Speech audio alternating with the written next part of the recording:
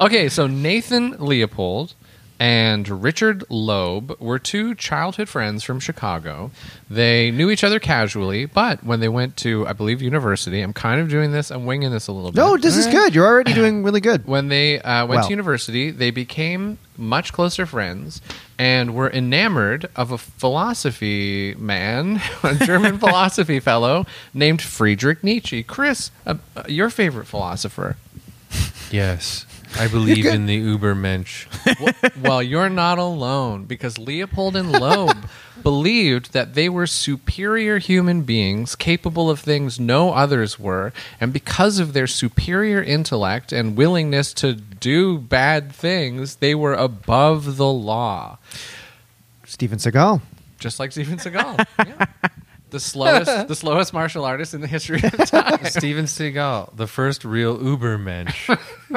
Finally, Nietzsche's theories were proven correct. So because they believed they were Supermen who were above the law, they decided that they would commit crimes in order to become notorious. Notorious. Dun, dun, dun, notorious. Dun, dun, good. Dun, dun, dun, dun. James is a Duran Duran guy. Is that who that is? I thought that was kind of doing. I thought that was a rap song. No. Oh, Okay. Keep talking. All right, so they committed a series of petty crimes, little stupid shit. They basically shoplifted like teenagers do, but they became very angry that their petty acts of vandalism and thievery had not yet made the news. They wanted to be, much like many of America's young white men who shoot schools, they wanted to be on the news and make a big splash, maybe to attract the attention of some young lady. Okay, can I show you something for a sec? Yep. you're good at this, David. By the way. Oh. That's Duran Duran? Duran Duran. Really? Is Wow. this like fashion television or something? Wow, I had no idea. And this was the song that inspired them?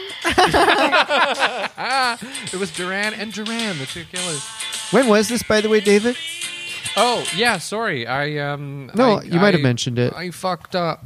No. DDP listens to Evil Men every episode, and I do think that he would genuinely be very good at this. Taking over for you when you retire. I think so. But I am like Logan Roy. Which one will take over? There's a bunch. The creep. I guess James and Mike won't take over for me. So yeah, it's between you and taking some other over for guys Chris. I haven't found yet. I can come up with a few names of people who could steal it from me if you want. So This is around 1920. Okay. So, Rosencrantz and Guildenstern. Rosencrantz and Guildenstern, they're pals. They grew up sort of close to each other, but they become good friends in 1920, become obsessed with Friedrich Nietzsche's concept of the Superman, and begin committing a series of petty thefts and vandalisms.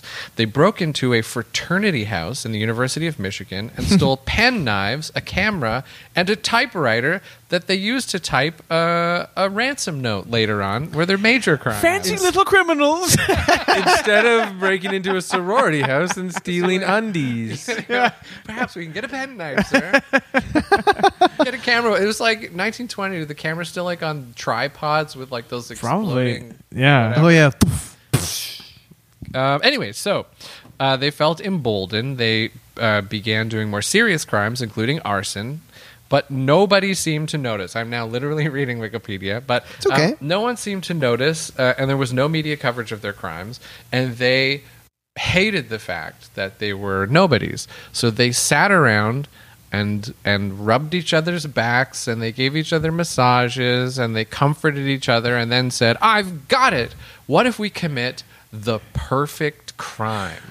So these are two guys who think that they're geniuses, who've just committed crimes for the sake of getting famous. We stole a typewriter, and yet our name aren't in lights. Like no one knows us on the streets. There's Jack the Ripper and Typewriter Joe. The pen penknife was worth 8 cents. We followed Nietzsche's teachings to the letter. We stole a typewriter and 2 pen knives. And went crazy at our sister's house. We had too much Coca-Cola and then had a pillow fight. And our parents told us to be quiet. So they could go We got grounded, just like Nietzsche said. They should have read Hegel. I guess if they had read Spinoza, they would have become 2 master ethicists, breaking in places and making things just so. Anyway, so they decided they wanted to commit the perfect High-minded crime. humor. Yes. Well, I did like Monty Python, so I like the funny literary references to Proust and such things. Nothing funnier. They decide they're going to commit the perfect crime. This is really important that we keep this in mind because they thought they were geniuses, and this crime they spent 7 months planning. They were going to commit the crime. It was going to be the most famous crime of all time, and they were going to get away with it, and no one would be the wiser. So they spent 7 months planning. The plan was that they were going to kidnap someone. They were then going to send ransom notes over the telephone, even though they had a typewriter. They wrote a note, and then they exchanged phone numbers in the note, and then we're going to call the people. They were going to send a series of cryptic messages, sort of like the Zodiac, that would take the police time to decode. So they would have these like... It would become like a big thing, like, oh, the latest message has been decoded or whatever. And but the real masterstroke of the crime is they will already have killed the person, and all of this would just be a smoke and mirrors show to take the attention away from the real crime. That would help them get away with it. Can I ask, Yeah. if, from what I remember reading about this, didn't part of the plan involve picking someone at random as a victim that they had no connection to like complicate the solving of the crime? Ooh, that gives me Yes. the willies. Yes, so they looked for a victim for a long time. It was someone that they didn't know. Yes. And they wanted to murder a younger adolescent because that's the sort of things philosophers say. We must find ourselves a younger adolescent. Can I just ask too? Was the Hitchcock movie Rope based on this? Yes. Because I've seen that movie and I thought, well, seems like the same fucking It thing. is based on... Rope is based on this. Okay. They also committed their crime in a single take. Don't we all? So they walked around a school, this place called Harvard School for Boys, and they picked a kid they thought looked juicy and yummy, and they picked this random guy, Robert Franks, 14-year-old son of a wealthy Chicago watch manufacturer, Jacob Franks. So if any of you are wearing a Jacob Franks watch right now, know that his son was brutally killed by 2 supermen. That's why those watches are so good. Yeah, they keep time for all time.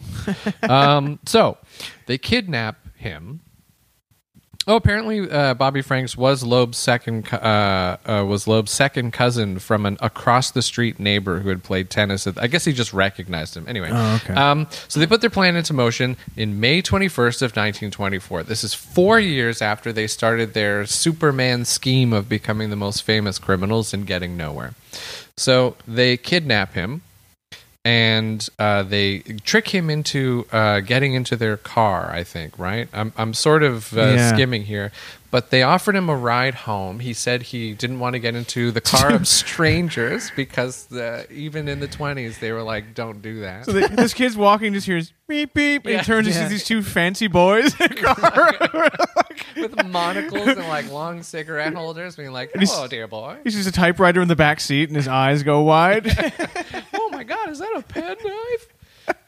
That's what kids sounded like in the 20s. Although he was 14. Chris, what does a 14-year-old sound like in the 1920s? I don't want it. Let's go to the drugstore for a beer. It's funny that cars were like brand new and they were still like, don't get in a strange one. Yeah. He was like, don't get in that They didn't ghost even have carriage. like roofs or walls. You could have just jumped out. Yeah. Yeah, they didn't even have And they went doors like or 20 seats. kilometers an hour. When cars were first invented, 2 things happened. They took they made porn in them. Yeah. And don't go in them if a stranger's in Yeah. Bang Model T. I don't know. There's a Bang bus. them. Bang joke. Grey Ghost. Remember the Rolls Royce Grey Ghost toy you could order from? What the for fuck like was fancy that? old men to get this cheap plastic Yeah. car? We're Look like, what I have. I got one. it has a real steering wheel Yeah. from the Titanic. I'm not going to see the future. What's it called? The singularity. The I'm not singularity. going to make it to the singularity, Yeah. am I? Please upload my... forget it. I'll just buy a toy. Bury me with the toy. Will you bury me with the toy, Santa? Yes, of course. Anything for my seniors. Have you been good? Will I bury you with your toy? That's the original Coca-Cola version of Santa. He was a kind man who gave you toys and promised to bury you with them. Never get in a car with someone who offers you Pepsi Cola.